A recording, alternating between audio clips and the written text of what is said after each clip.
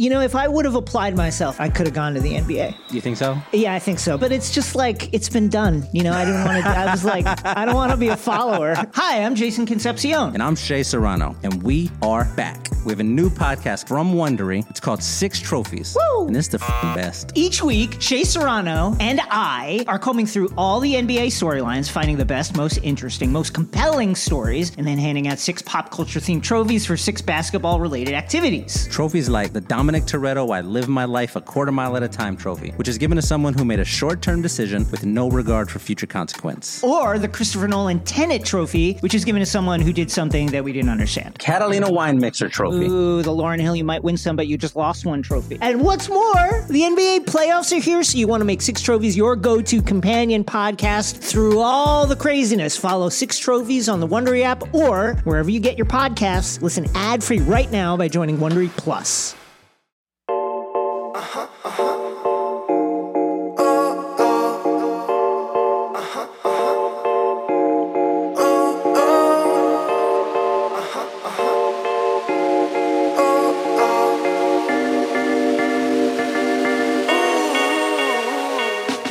What up? Welcome into another edition of Green with Envy. As always, this is your boy Will Weir checking in. How you doing? How you living? Joining me today, as he does from across the pond, my podcasting cousin, the captain of the Taylor gang, the one and only Adam Taylor. What's up, Adam? Yo, what's going on, man? It's been a hot minute. We did a couple of back-to-back episodes last week, and then I just vanished for a hot minute, man. What's going on? Hey, it's all good, man. That's why we got the 3-man weave. You always got to fill your slot in the 3-man weave. You got to make sure you're hitting all the right angles. So we got you covered here. That is one of the beauties here. But, right now, we're recording this here on Friday morning, U.S. time. I know for Adam, sometimes the days get a little bit confused, but U.S. time, Friday morning here, right before Game 3, Celtics-Hawks. Celtics lead the series 2-0. Game is in Atlanta tonight, and we're going to talk about that. But there was some big news last night that dropped that we have to lead the podcast with. Malcolm Obama, a.k.a. Barack Brogdon, a.k.a. the president, is your NBA Sixth Man of the Year, wins the award last night, hops on TNT to accept it. Adam, we've got an award winner in our midst here. By the way, made your boy a little scratch here. Your boy's feeling pretty good this morning with the winnings that Malcolm Brogdon put in his pockets. How are you feeling this morning with Malcolm Brogdon taking home some hardware? Yo, first off, man, what happened to Brobama? You missed that, Brobama? I missed that. That's my favorite. I was trying to get on my Chris Vernon shit. I need more AKAs. I need more AKAs. But I'll get there one day. Yeah, I'm glad you're feeling flushed though, man. That's a good way to start the weekend. If you got any plans, go out and spend it. If you don't have plans, make some plans. You feel me? On a side note, Monday I go and watch Kevin Hart. I'm really excited for that. Oh, yeah, that's gonna be dope. Anyway, back to basketball. So, okay, so look. Coming through into the season, everyone knows that I was quite skeptical of the Brogdon edition. I didn't know if you were going to go here. I was going to bring this up, but I'm glad you're addressing it. Yeah, no, I'll hold my hands up when I'm wrong, I'll soon enough gloat if I'm correct, so I've got to be man enough to be like, no, put that on Hot Takes Exposed. I was very skeptical. There was an injury history attached to it. I was very concerned. You've already got Rob Williams, who's got a big injury history. And, I feel like I was justified in my concern. But maybe I didn't look at the upside as much as what I should have initially. Now, obviously, as the season's gone on, I've become a Bro-lever, a Brog-lever. I don't know, a Brobama-lever. I don't know, a Brobama-light. I've become a Brobama-light. So I've changed tune. I've changed tone. I think that there was a fair, healthy competition between Brogdon and Quickly for this award. I think that, for me, the fact that Brogdon won it means that the NBA and the voters really kept it to the tradition of, hey, this is a bench guy that gave you a huge impact, right? And Quickly was doing that for the Knicks, but he also started a bunch of games because it's the Knicks and they don't have the depth that Boston has. But Brogdon's done everything he was brought in to do. He's provided scoring off the bench, playmaking off the bench. He can change the game. I mean, you only have to look to the first quarter of that Hawks game in Game 2 when the Celtics came out flat. Joe Mazzulla goes to Robin Brogdon off the bench, and the entire outlook of the game changes in an instant. Brogdon just gets on the ball, couple of post-entry passes to Rob, a lob pass, and everything's just roses from there on out. And to me, that was really quintessential of what Brogdon's been like for the team this season. Whenever he's come in, he's held it down. Sometimes he's elevated the team. Sometimes he's been a conduit to what's already going on well. But it's been very rare. I'm not going to say it hasn't happened because that would be a lie. It's been very rare where Brogdon's came in and the team looked worse. Yeah, right. There's been times. There's definitely been times. I think and this is one of his benefits, right? Is he's a little bit of a different player. So every once in a while, when he comes in, I do feel like sometimes the ball doesn't move in the same way, but sometimes you need that change. If you need that variety, I think when you look at the totality of Brogdon's season, which by the way, to your point, like you weren't entirely wrong with being cautiously, optimistic or hesitant. Before the season, he played 67 games this year. That's the most games he's played since his rookie season. So you weren't wrong as far as injury management, and he's been able to sustain it throughout the year. But I think when you look at Malcolm Brogdon's game and what he's brought to this team throughout the season, and you project why he's such an exciting addition, is he brings an element the Celtics clearly did not have in last year's postseason. And when you look at that Warriors series, not only was everybody tired because there wasn't the depth, Rob was playing hurt, but there just wasn't enough juice offensively. Malcolm Brogdon can bring that juice without having, even if the game is in a place where, things aren't flowing correctly, he can create his own flow.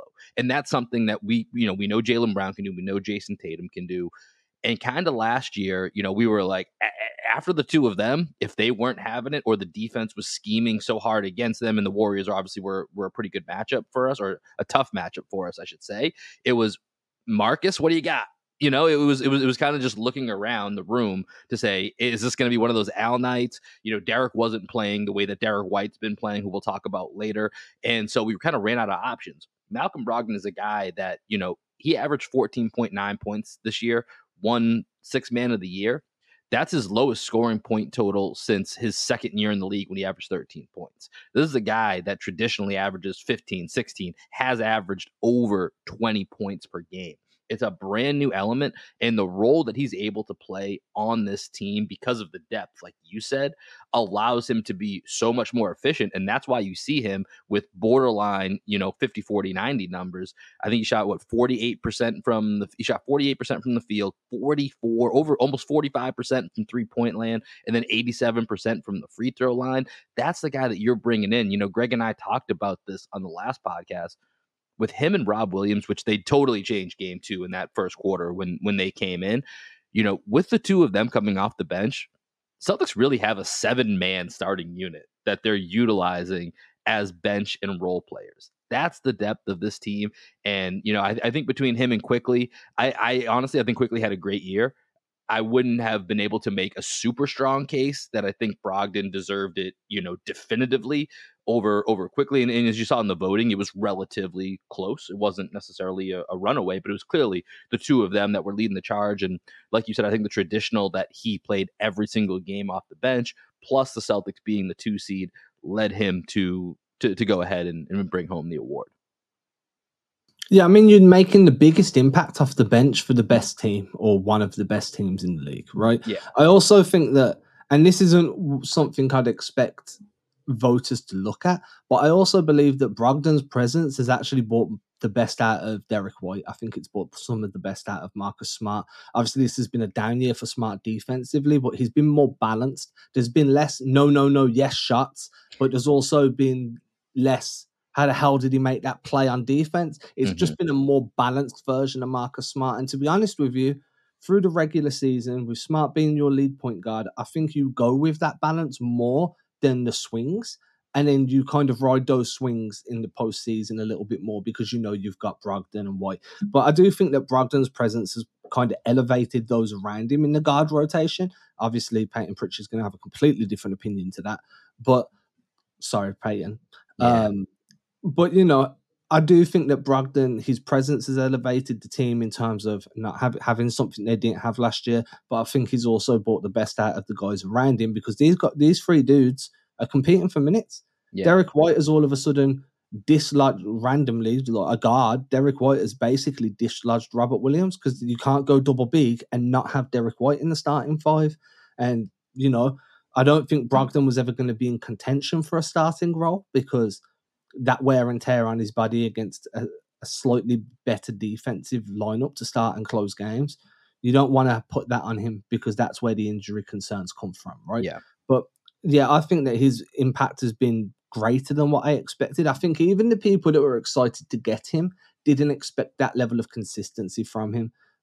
Honestly, I think that him being on this roster, if they face the Warriors again, which is a big if, because they might not even get past the Kings. I know they won yesterday and it's 2-1 now, but if it was to be a Boston Warriors finals, I don't see a way in which the Warriors repeat what they did last year because Brogdon just gives you too much. Yeah, and a big part of this about him, to your point of him coming off the bench, that was always the plan. That was the plan from day one, is that he was going to be the sixth man. And I think the last point that I want to hit here before we take a break, Brad Stevens does not miss, baby. He does not miss. The man is en fuego. Now, I'm taking this from, I saw a tweet last night from Brian Barrett, who's the host of the Off the Pike podcast over on The Ringer. Here's just a quick list of what Brad Stevens has brought in and what's gone out. So incoming, we have Al Horford, Derek White, and your sixth man of the year, Malcolm Brogdon. Here's what's gone out. A 2023 first rounder coming up this season, Malik Fitz, Nick Stauskas, Daniel Tice, Juwan Morgan, Aaron Nesmith, Romeo Langford, Josh Richardson, a 2022 first rounder that turned into Blake Wesley, Kemba Walker, a 2021 first rounder that turned into Alperen Sengun, and there's a 2025 second rounder that hasn't come to fruition yet. Think about that list and think about the impact of Al Horford, Derek White, and Malcolm Brogdon, two of which already helped you get to a finals and nearly win a finals against an all-time dynasty team in the Warriors. And now you're adding the two of them, one of which Derek White is having maybe the best season of, which is funny in all this with Malcolm Brogdon winning the Sixth Man of the Year award. Marcus Smart won Defensive Player of the Year last year. Derek White right now, you'd have to say, is the best out of the three of them. Derek White has been that special this season and in this playoff run. You add Brogdon. This is just, he's only 2 years into this job. Remember that. Brad Stevens is only 2 years into this job. And these are the returns that he's gotten. And I think he just needs a massive tip of the cap for the work that he's done. Yeah, I mean, look, Alperen Sengun's good. I like Alperen Sengun. I think he's got a good high ceiling. I'm not choosing him over Al Horford for a team that's contending right now. For right now, he's not the answer. Yeah, for not right now. You lose Kemba Walker. According to Enes Kanter, Kemba Walker was cooked at this point. And, you're not choosing Kemba over Derek White at this point in time. It's just not happening. Mm-hmm. Everybody else and a couple of draft picks, whatever. I think that one thing I do want to mention is, so Derek White's probably the best out of three guards right now. Smart's a Defensive Player of the Year last season. Brogdon's a Sixth Man of the Year this season. There's a very good chance Derek White ends the year as an All-NBA defensive player. Yeah. Just an All-NBA defensive team. Obviously, I know DPOY has already gone to Jaren Jackson. Mm-hmm. But at which point then, you've got two guards. One was a 2022 Defensive Player of the Year. One's a 2023 All-Defense. And then you've got a Sixth Man of the Year in your third guard. And It's a hell of a backcourt, man. Yeah, and then you've got an Al Horford that literally revamped his game in one off season and become one of the best 3-point shooters, period, in the NBA for the entire year. The dude don't miss. He does not miss. Past Brad Stevens, the Rock, he does not miss. The man is lighting it up, deserves all the flowers. Just an incredible run of moves that are put together this Celtics roster. We're going to take a quick break. And we come back. Let's talk a little bit, Adam, about what's happened in the series and what you've been seeing through your eyes.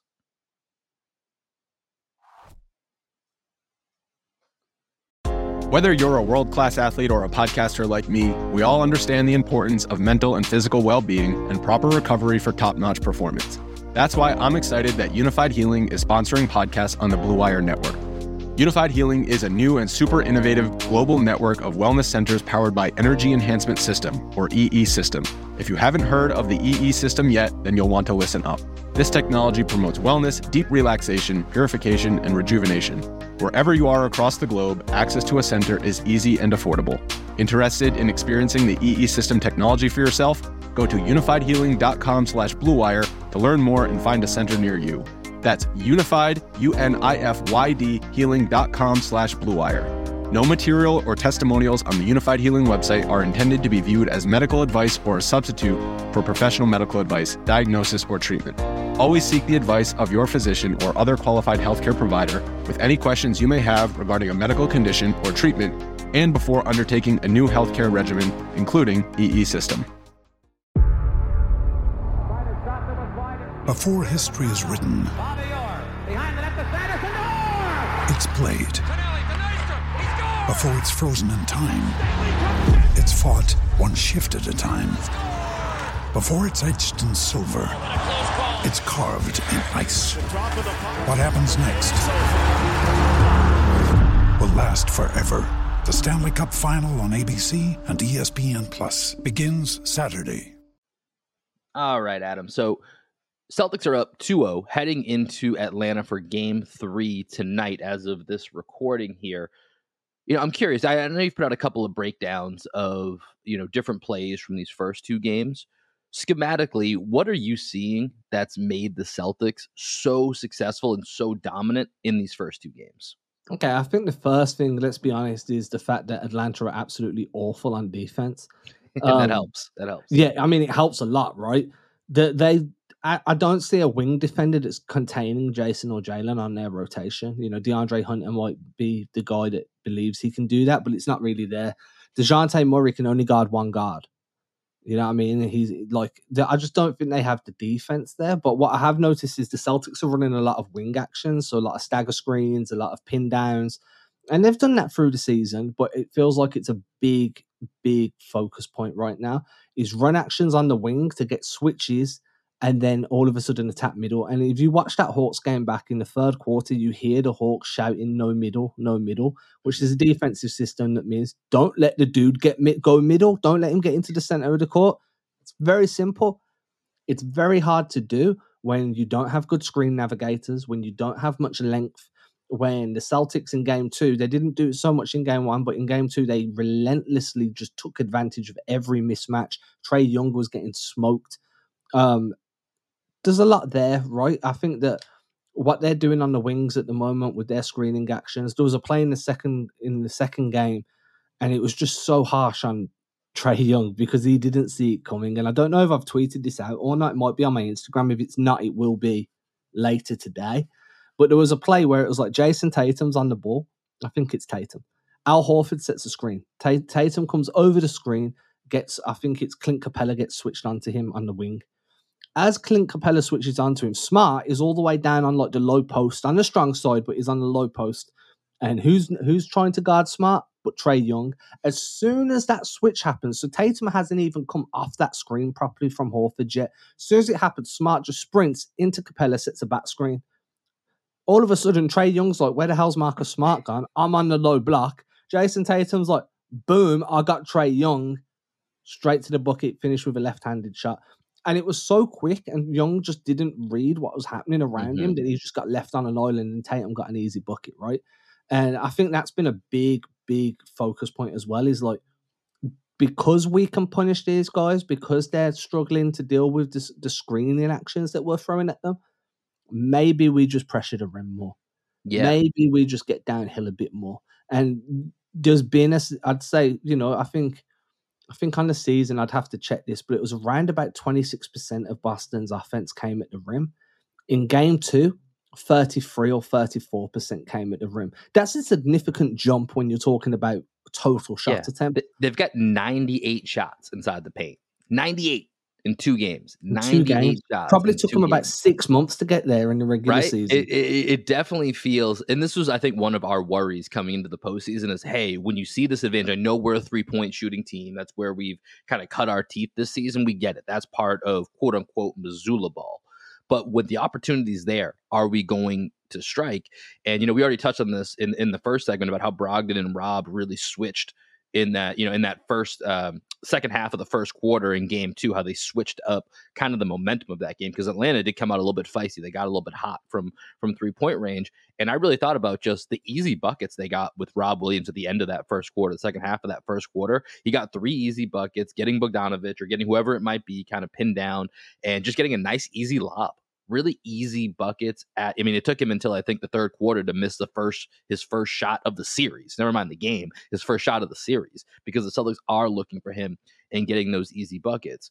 Now, one thing I want to touch on, because you talked about kind of hunting Trae Young, right, on the offensive end for the Celtics, and that's not necessarily just the way that they've been trying to target Sam Hauser, which, newsflash, is not really working out all that well. Shout out to Sam Hauser, who's been playing some really nice defense in his little bit of time he's been on the court. But it's hunting Trae Young, not just on ball, but off ball, right? Finding ways to put him into actions that allow for mismatches on other parts of the court. So what I'm curious to know, if you've seen anything, and Greg and I have talked about this without digging in probably as much as you have to the actual tape after the games. We've been doing it kind of live or in the reaction, is that anytime it feels like the Hawks have a chance, it's usually when Trae Young is on the bench. So when Trae Young is off, it feels like it's a little bit harder. It gives at least the Hawks a better balance. We just talked about this consistency balance that Marcus Smart is having. I think for the Hawks, their team is a lot more balanced when they actually have Trae Young off the court. Have you seen anything in your rewatches or your film, Adam, that indicates that to be true, that when Trae Young does sit, it feels like the Hawks actually do have a better chance? Yeah, I mean, how can I put this? I was just pulling up the numbers. I haven't got them up at the moment.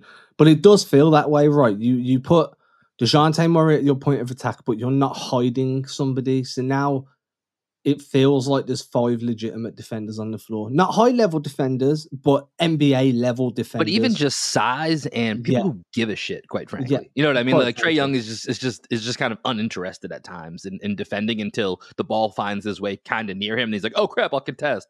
But he's also then 6 feet, and it's not going to make a difference to an NBA player. I mean, I genuinely believe Trae Young is one of the worst defensive players in the league. I don't think that's an egregious statement.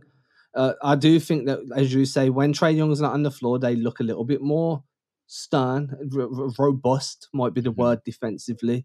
They're forcing more live ball turnovers. They're fighting for their rebounds a bit more because there's no one having to worry about where Trae Young is and if Trae Young is getting beat off ball. Is he getting back cut? Is he getting face cut? Are they running a screening action to try and get Trae Young onto someone who's about to receive? You don't have to worry about none of that shit because Trae's not there. And I'm just going to pull up the numbers in a moment because I am interested to see what the on-off is. I know it's only a 2-game sample size and that's a bit of a flawed metric, but I definitely want to see. But yeah, I think there's a very notable difference in how well Atlanta have played on both sides of the floor without Trae there. And I do genuinely believe defense generates good offense. And without Trae there, you're playing good defense. So obviously your offense is going to receive that boost that comes with that. Yeah, and with Atlanta, there hasn't been a time where, I said this especially after game 1, where, the Celtics were up by 30 and then the Hawks cut it to 12 twice. And just because they cut it down to 12, it felt like the game got a little bit closer than it ever actually truly got. When you go back and do a rewatch, that game was never really in question.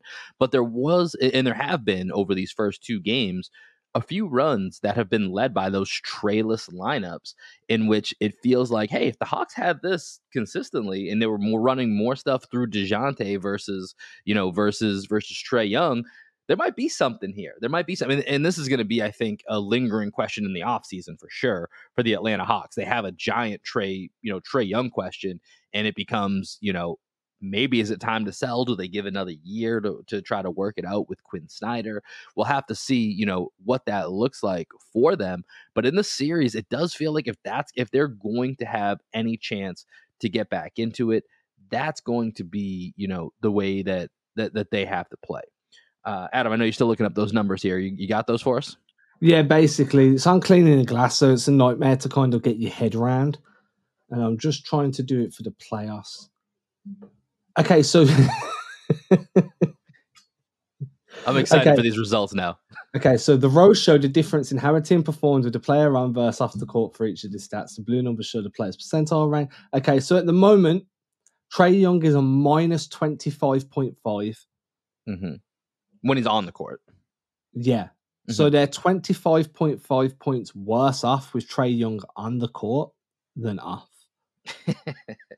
They're giving up 30 points, 30.9 points extra with Trae off the floor than when he's on. Now, let's be fair. Trae is on the floor for the majority of the game. Yeah. He's played 105 minutes over 2 games. Is that right? That sounds a lot. How many minutes did you say he's played? 105. That's Yeah, too that's many. not right. Yeah, no, That's he's not average. right. He's only averaging 34 minutes per game here, but Yeah, I don't know what cleaning the glass is doing here. well, that's But and okay. But I think it makes the point. And either way, what we're trying to say is that he probably needs to play less. I mean, he is playing less right now than DeJounte Murray. So right now, DeJounte Murray has been averaging about 38 minutes per game. Trae Young's at 34.3. He's actually just barely above DeAndre Hunter. yeah, So I mean, you can see that. We're not crazy. Quinn Snyder sees it too. He's playing the quote unquote star player of his team less because they are having more success in that area with him off the court. So I think your point stands, even if we don't have the exact figures. I think the numbers include like the amount of minutes on. I don't know that the numbers are crazy, but yeah, basically defensively he's awful, and the team is much better when DeJounte Murray is on the floor and Trae Young is not on the floor. I think that's where we're getting at, and I think that goes a lot towards as well. They play smaller a lot of the time, even with Trae off the floor. Atlanta are quite a small team in general, and it makes life difficult for the Celtics because they have to match that pace, right? I mean, you can do it with Trae on the floor too, but obviously the defense isn't there. But now you're forcing the Celtics to have to play at a certain speed that may be an octave or 2 octaves above a notch or a couple of notches above what the Celtics want to operate at. And, you've seen it when the Celtics try and play faster than where they're comfortable. It gets a little Turnovers sloppy, happen. right? Yeah, It gets a little turnovers sloppy, happen. exactly. Bad, like they start smoking layups. They start driving into guys that are pinching in from the wings, and it's easy to poke the ball loose. But even doing that, playing that way, that brand of basketball for Atlanta isn't sustainable because they don't have enough depth on their bench to be able to be like, right, we're subbing out DeAndre Hunter. Oh shit, who can we put in? Do you know what I mean? Yeah. Then it's John Collins, and now Collins has got to move to Which, the by the five. way, let's talk about John Collins here just for a second. I mean, he's been a complete non-factor in this series for all the talk over the last feels 2-3 years now of his trade value and him being on the market and what the Hawks want. And at one point before the Celtics turned it around a year ago, they were certainly rumored in the John Collins mix. Would it even be Marcus Smart for John Collins, or whatever the different rumors were? And thank God that wasn't the case. And I've never been a huge John Collins guy. I have nothing wrong with John Collins. I just don't get the hype on John Collins. And I look at a series like this where we know that this is not a good matchup, but he's just such a complete non-factor. It's part of the reason for me I could never imagine making a serious investment, whether it's with trade assets or 20 plus, $20-25 million, whatever his contract ended up being that he got. Why I'd never really seen that vision of him being that type of guy. See, so I will argue that the team he's on and the pieces around him don't complement or accentuate what he does well. It's very much that he's put in a position to fail rather than being put in a position to succeed. John Collins is a pick and pop threat, as a perimeter screener, as a secondary or tertiary rebounding threat. Fine. I think he can be a really, really good player for you in that role when he's surrounded by good wing defenders that are going to keep Collins from having to be like a last line of defense type of guy, right? When you've got good help defense, when you've got good perimeter defense, Collins can thrive. There isn't any of that for Atlanta, and they don't run. The thing with Atlanta is, and this was more under, what was his name? Who's the coach they fired? It's gone out of my head. It was guy. I just thought about this. Was it Lloyd Pierce? No, it wasn't Lloyd Pierce. That was No, before. it It was Lloyd Pierce, and then it went to Nate McMillan. Nate McMillan. There we go. Yeah. And this was more of a factor under Nate McMillan, but a lot of what Atlanta were running under McMillan was guard to guard actions. They didn't. It was basically Murray gets a turn to initiate and score. Trae Young gets a turn to initiate and score. And then if anybody else gets a chance to score, great, but it's because one of the other two guys got shut down, right? Quinn Snyder's trying to change that, but he's only been in charge like 27, 28 games at this point. It's tough to do. Yeah, it's really tough to do. And Collins just isn't featured in any way, shape, or form to make an impact. So when he gets a chance to shoot a free, he's not in great rhythm. His feet aren't set. So I'm not probably as out on him as what some people are, but I also do think he's overhyped. And I think that he's completely underutilized as well. So yeah, he's been a non-factor. And I know, just to point this out, someone said to me the other day on socials, they were like, "Oh, well, John Collins' presence is a perfect reason to play Grant Williams in this series." I just want to point out that the Celtics aren't playing man-to-man defense. You might put Grant Williams on John Collins, but he's not going to stay there. Mm-hmm. He's going to have to guard the DeAndre Hunter, the DeJounte Murray, and he's going to get smoked because that's not his defensive matchup. So I understand why Grant's not playing. I have my thoughts on that, and I'm kind of not 100% down with him not playing because you're about to throw him into a series against Philly, having not played in 2 or 3 weeks, and be like, go and guard Embiid. And the dude's going to be like, dude, I'm out of rhythm. I can't guard that monster. It's going to take me 3 or 4 games to get my feeling back. So yeah, it's definitely potentially a catch-22. Yeah, let's save that topic because I do think that's one that we should dive into at a different point. But for right now, let's take one last final break. We'll come back and let's talk about Game 3 specifically.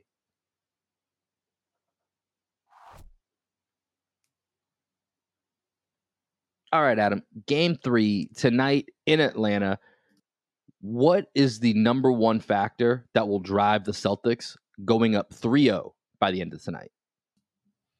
Number one factor, more rim pressure. I think that the Celtics have a chance to, or there is a chance that the Celtics struggle to convert their 3-point shots in a hostile environment in Atlanta.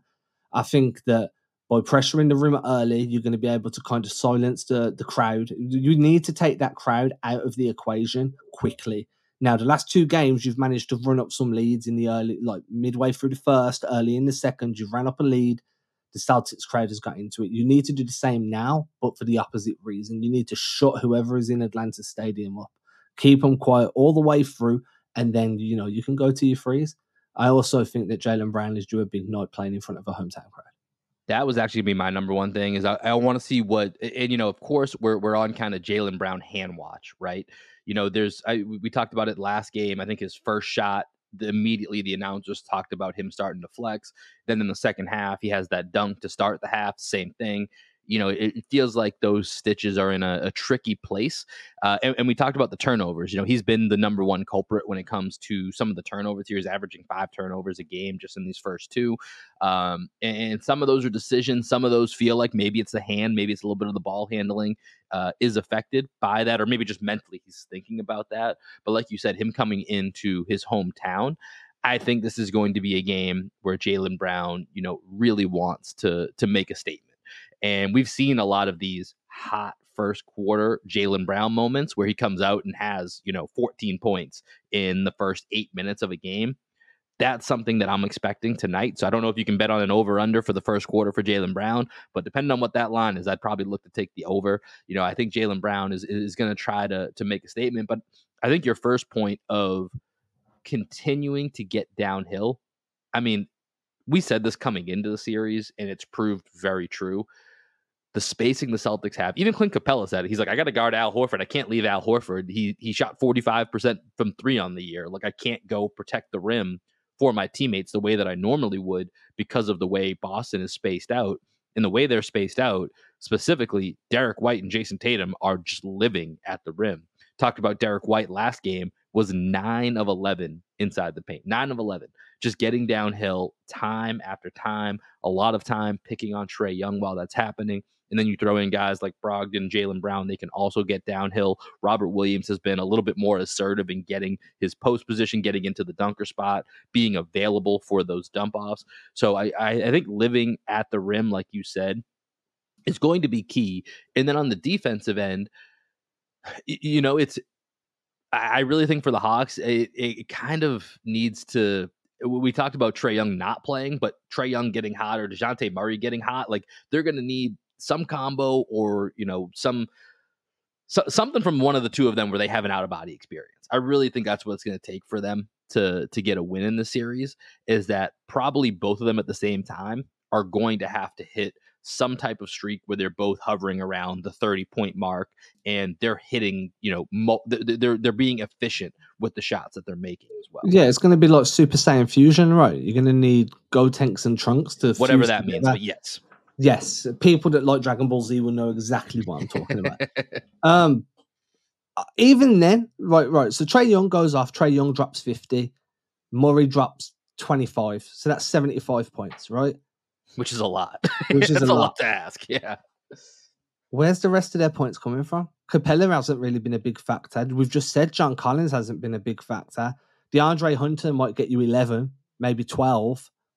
Like he's another one because he's going to get the shots, right? We're going to be okay with DeAndre Hunter getting the shots. Bogdanovich, I think, has been solid in this series. I think he probably actually needs to even play a little bit more. He's actually been probably one of the biggest offensive threats. Exactly. So I think that's the answer as to where else it comes from. And then DeAndre Hunter was going to have a game where he gets hot. I mean, he started off last game, I think, either 3 of 3 or 4 of 4. And then finished with, I think, 5 total field goals made out of, 15 shots or whatever it was. So DeAndre Hunter's a guy that you're just going to, he's going to have to fill that, that Lou Dort type of role where we're going to live and die with this guy shooting because, and if he makes 7 out of 10 threes, good for him. We're banking you're not doing that 4 times in a series. And even if you do, I think we still might be able to beat you is what the Celtics are saying. Yeah, and a lot of it's going to come down to rebounding as well. I think this series was always going to be whoever controls the glass controls their own fate. And I think that a lot of it was blown out of proportion when Capella had that big night against Miami. Yeah, right? Miami has no size. They have Bam, and then can you name me there? I mean, it's him and Cody Zeller for 5 minutes. Or maybe Omar Yurtseven if he's healthy. I mean, he doesn't even he hasn't cracked the rotation yet. At least in these meaningful games. Not in the meaningful games. I don't think, but I think that controlling the glass is going to be big, especially away from home, where those type of plays really invigorate a team. They invigorate the crowd. Making sure you don't get a DeAndre Hunter putback or a big time second possession when you're down, when the team's trailing by 5, and you're really breathing life back into them. You're breathing hope back into them. If you control the glass, do exactly what you've done games 1 and 2, maybe make the odd tweak. Maybe you don't have Horford in drop as much. Maybe you switch 1 through 5. Maybe you go a little bit of zone just to kind of keep things fresh and keep them guessing. Great. You're going to have some success. But overall, I don't think the Celtics need to change much because the Hawks can't stop them now. Yeah. So how are they going to stop them? You make alterations to keep things fresh, but you also make them to find ways to attack an opponent. Well, you don't need to because this team cannot stop you. Yeah, they don't have the ability to really make the alterations necessary to make a difference. So, Adam, let me ask you this here before we wrap up, just in case, because we know second game. So, Game 3 is tonight. Game 4 will be Sunday night. So, I'm sure Greg and I will have a reaction pod right after that game. We'll know what would have happened, and maybe the Celtics have wrapped up the series at that point. We'll see. But in case we don't see you, just because so it's a little early in the morning your time there to hop on that particular podcast. Give us your prediction for the weekend, not just Game 3. Give us your prediction for the weekend. By the next time you're on this podcast, are we preparing for round 2 or are we still talking about the Hawks? Get the Bruins, baby. Let's go. Get those Bruins, dude. I'm waking up Monday morning knowing it's been a sweep. I'll be chilling and watching a lot of Sixers footage. No, I won't because the Sixers are a hard watch. But I'll watch a little bit of Sixers footage. Yeah, man. They're up 3-0 in Brooklyn. Looks like they're going to put them away. Embiid last night, man, went down about 2-3 different times where, I really hope Brooklyn squeaks out a win in that series because the more we get a banged up Embiid, the better I like our chances. And I like our chances already. And so the more you get a banged up Embiid, the better it looks for Boston. Everything's coming up Celtics right now. Get the Hawks. Embiid's already looking beaten up. It's looking like a nice path that we got here, Adam. But that's going to do it for this episode of Green with Envy. Make sure that y'all enjoy the game tonight. Greg and I will be back after Game 4. Maybe we'll have something else in the mix. I don't know. Stay tuned. We don't know. There's so many things that are happening with this team. We might be back with more. We might have a bonus podcast. So make sure that you are subscribed to the feed. Make sure you're following us on YouTube. We're uploading all of these videos onto our YouTube channel. Make sure you're hitting us up on the IG at Adam Taylor NBA, at Green MV Pod. Make sure you are following us. Adam, any final thoughts here before we send this to the Black Sheep Optimus? Sunday, Jason Tatum 50-piece to close the series. Boom. Mic drop. We're out of here. Peace, y'all. Enjoy the games tonight. I wish that I never seen the stars in your eyes. A glimpse of what I'm missing, thinking it's a mirage. Ooh, you got me tripping and it's hard to describe, but I stay for a minute cause I'm digging the vibe. I like the way you're looking at the look in my eyes. Don't be catching feelings when it's only a vibe. Don't know what the deal is, I'm a typical guy. You know the one thing different is the state of your mind. I'm like, oh my, someone throw me a rope. I'm getting too damn high, didn't know I could float. You could call it a vibe, it's probably all that she wrote, but I'd be doing this shit folly if I didn't have hope. Cause you know that I embody, that's what go with the flow. I could sing a different song if I cannot hit the notes. You had me taking off when you took off your clothes. This should be coming down by now, but I won't.